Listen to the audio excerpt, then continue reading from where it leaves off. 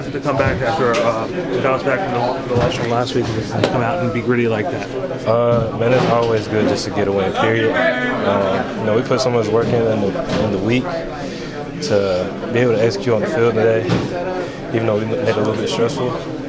Still positive, man. We won the game. That's what we needed. And, we want to take this momentum and keep moving forward. Can you talk about some of the you guys were able to cover some of the struggles from the first half? It just seemed like the offense had a hard time getting into a flow.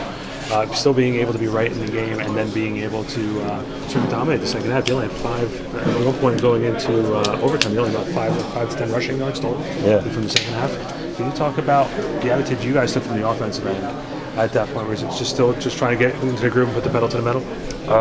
Just came out second half and just did what was easy, did what we did what works for us, and we got it done, man. Big credit to the offensive line. They did a great job tonight.